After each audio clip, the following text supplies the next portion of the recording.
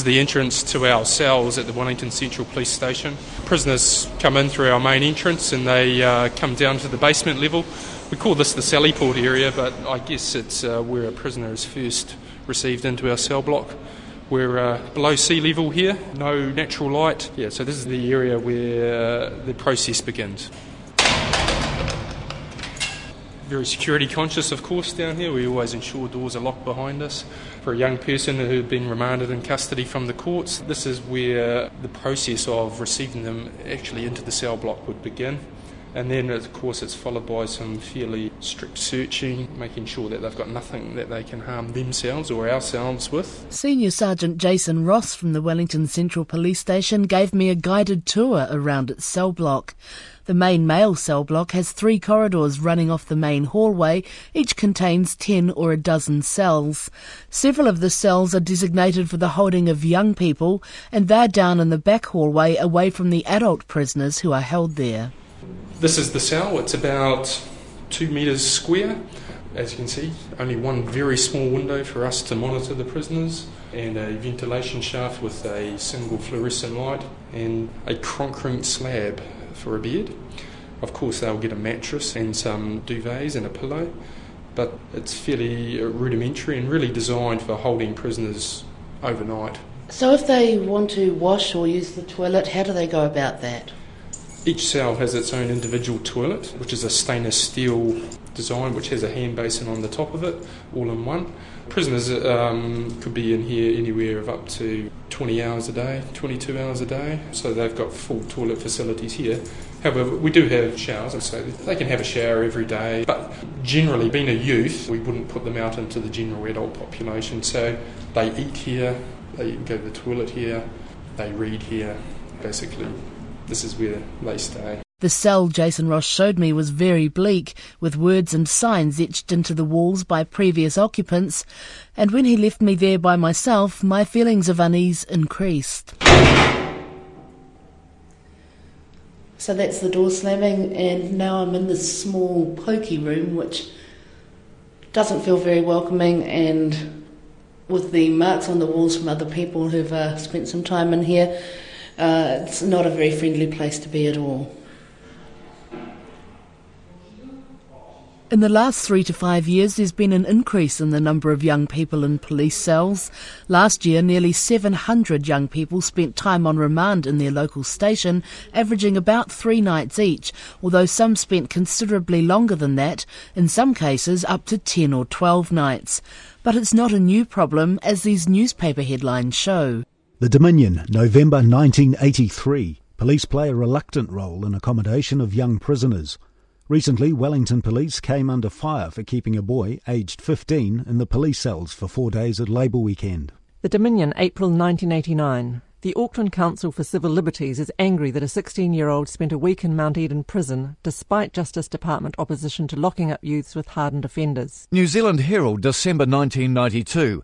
A 14-year-old youth recaptured yesterday after escaping from the Weymouth Residential Centre in South Auckland will be held in police custody until next week. The Evening Post, May 2001. A wave of serious youth crime in Lower Hutt has led to suspects as young as 14 being locked for days in tiny windowless police cells because there are no other secure beds. October 2001. Commissioner for Children Roger McClay is appalled that a 15-year-old boy was held in the police cells for 4 nights last week. The Press, January 2002. A 16-year-old youth has asked for a spell in Paparoa Prison to get out of the cells at the Christchurch Central Police Station. 4 youths have been held in the police secure cells this week because secure accommodation is not available for them at the Kingsley Residential Centre in Burwood. May 2004. Green MP Sue Bradford today called on the government to urgently address the needs of young offenders in the upcoming budget announcements. In light of shocking revelations, a 16-year-old boy has been locked in police cells for 9 days. The Dominion Post, April 2005. A record 61 young people were held in New Zealand police cells in March, while Child, Youth and Family Services struggled to find beds in youth justice residences. As far back as 20 years ago, adverse comments were made about young people being held in police cells. But despite new beds being provided in the youth justice system since then, there's still not enough room to ensure that all young offenders on remand can be kept out of police cells. That's a concern for many people, including the Children's Commissioner Cindy Kero, who's appalled that young people are being held in cells which were never designed for that purpose. It's the place you put people who are completely drunk or incapacitated or totally out of control and lock them up. There's very, very basic facilities. There's no toilet, there's no showers. There's no way that basically any human being should be there for any period of time. And because of the way in which the young offending process happens, it may be that in some cases these young people were in police cells for on average about 3 days and possibly some even up to and over 7 days. We wouldn't hold adults for that period of time in these cells, and we certainly should not hold young people in police cells in these kinds of conditions. The Green Party's Social Services Welfare spokesperson Sue Bradford, who is no stranger to the police cells herself, agrees that they're not a place for young people. She says those who are remanded for alleged offending often have other problems in their lives, including mental health issues and family problems. To plunge them into an environment where they're held in solitary confinement and deprived of any stimulation or the ability to exercise can be quite devastating. It's bad enough when one is an adult and you're stuck in that situation for 24 hours, say, or less usually. But to be a young person under 17, trapped in a police cell for days on end, sometimes over a week, is completely unacceptable, and I think is contrary to our obligations under international agreements, particularly those in relation to children. And what's the view of those who end up sending young people to these inadequate, often unsanitary cells? Silence will stand for His Honour the Judge. This youth court is now open. The Youth Court is part of the District Court and deals with young people aged 14, 15 and 16 years old.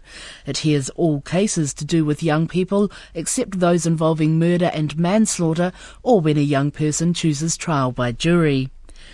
The principal Youth Court judge, Andrew Beecroft, was appointed a District Court judge in 1996 and moved to the Youth Court in 2001.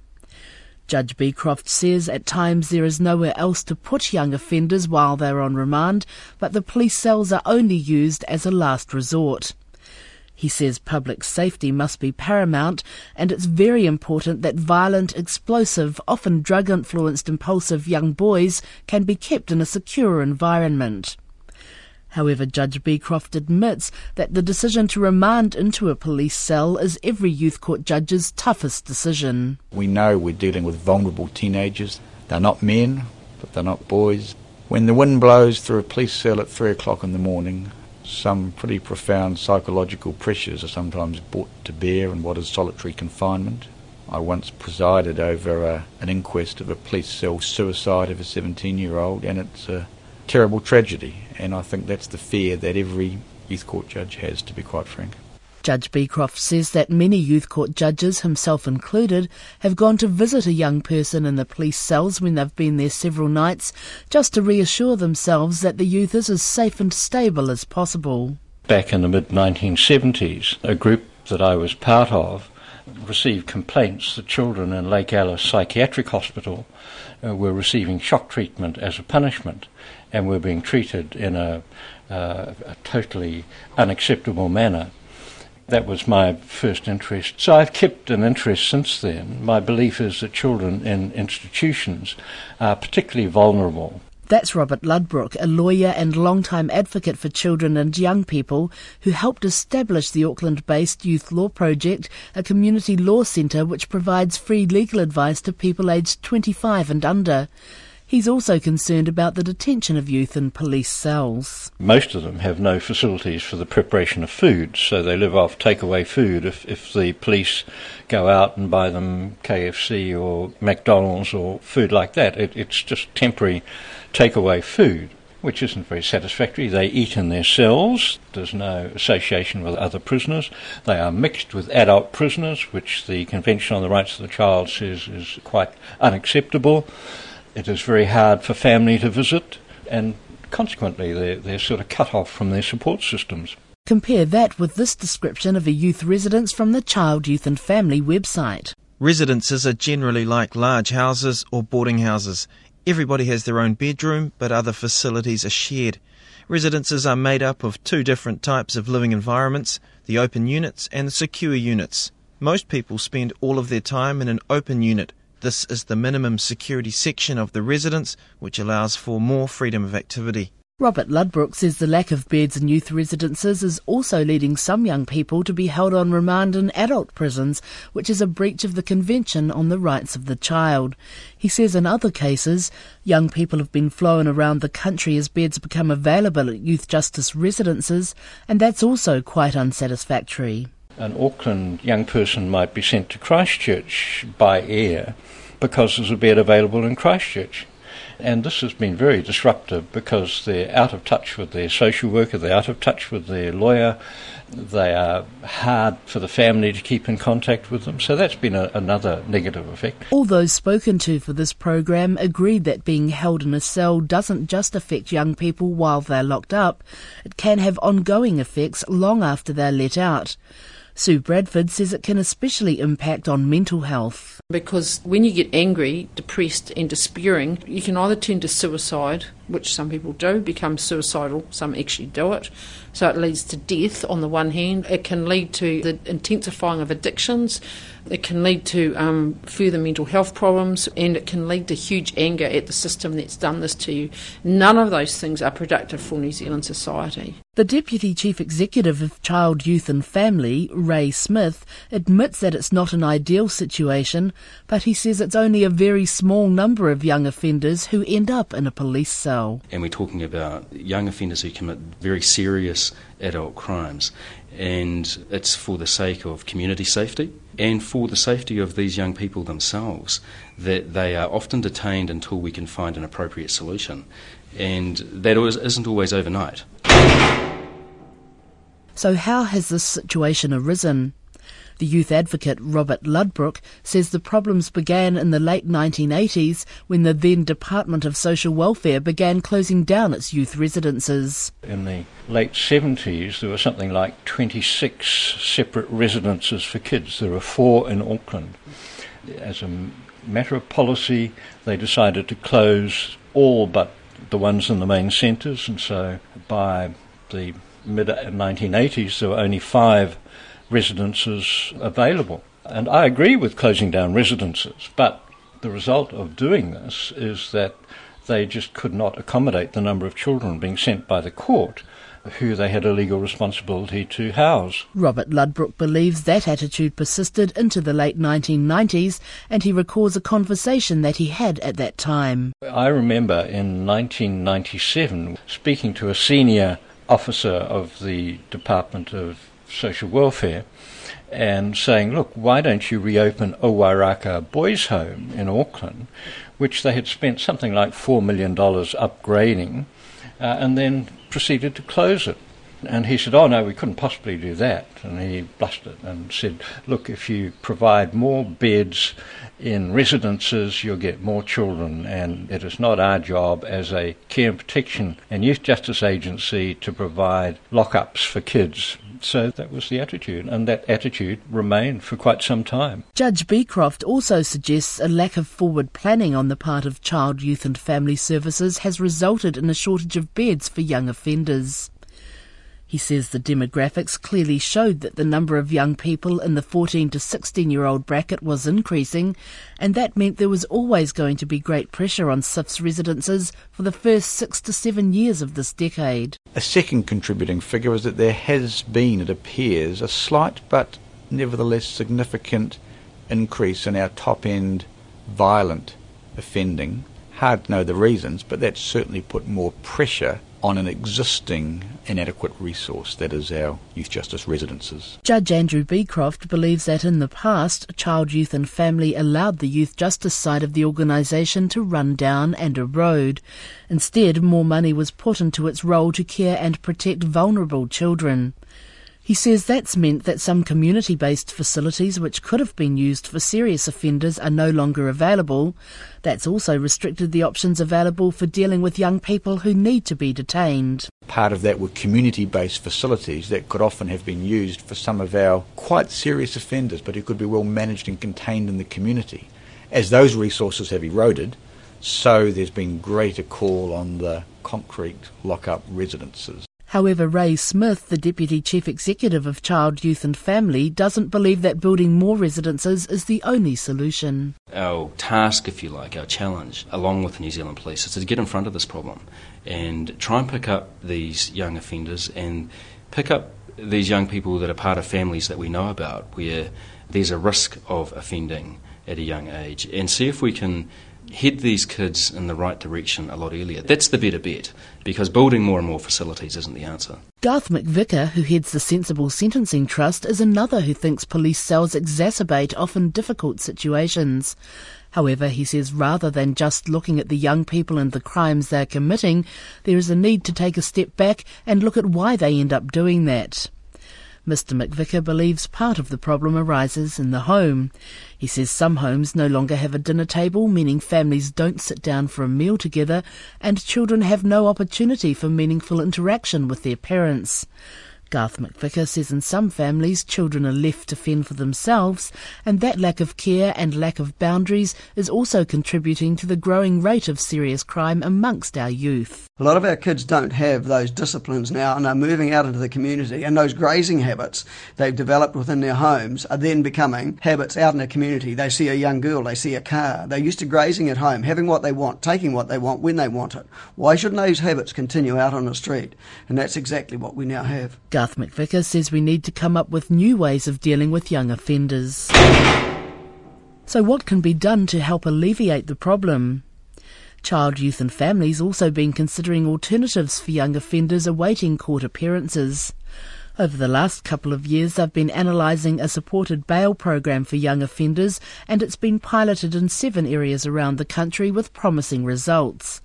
Ray Smith says it involves support people working very closely with those awaiting court appearances and can run beyond sentencing if need be. Youth workers will help young people engage in sporting activities, they'll help them look for work, they'll call around in the morning and get them up and get them moving. We ensure that they get health-related services where they need help in that area. It's a very intensive program of supervision and support that really helps young people turn their life around. Ray Smith says many of those who've taken part in the supported bail pilot program have come from very challenging homes where drug and alcohol are used by their parents, and they feel very vulnerable.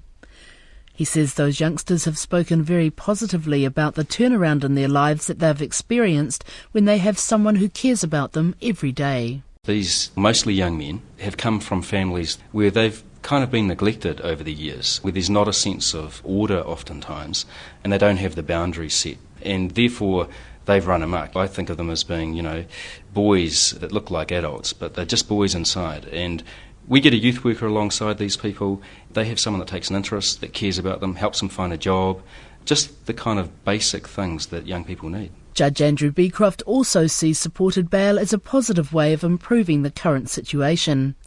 He says the feedback from the pilot program is that it's working well when it's properly targeted. We're pretty optimistic about how supervised bail will go, but provided the proper home situation is present and provided there's good supervision. It won't be for everybody, but you only need to take 10 or 15 out of the residences per year, and there's a vast number of bed nights that are freed up. The youth advocate Robert Ludbrook also favours such a system for dealing with young offenders awaiting court appearances. I've worked in Australia and it's been very successful there. In some cases there is a bail hostel, so they have residential accommodation, but it's not a police cell. In other cases, and what's proposed in New Zealand, is that they'll be supervised virtually daily by a social worker. It's labour intensive, that particular one, but it's a lot better than housing kids in police cells. However, Garth McVicker from Sensible Sentencing isn't so sure that the supported bail scheme will work.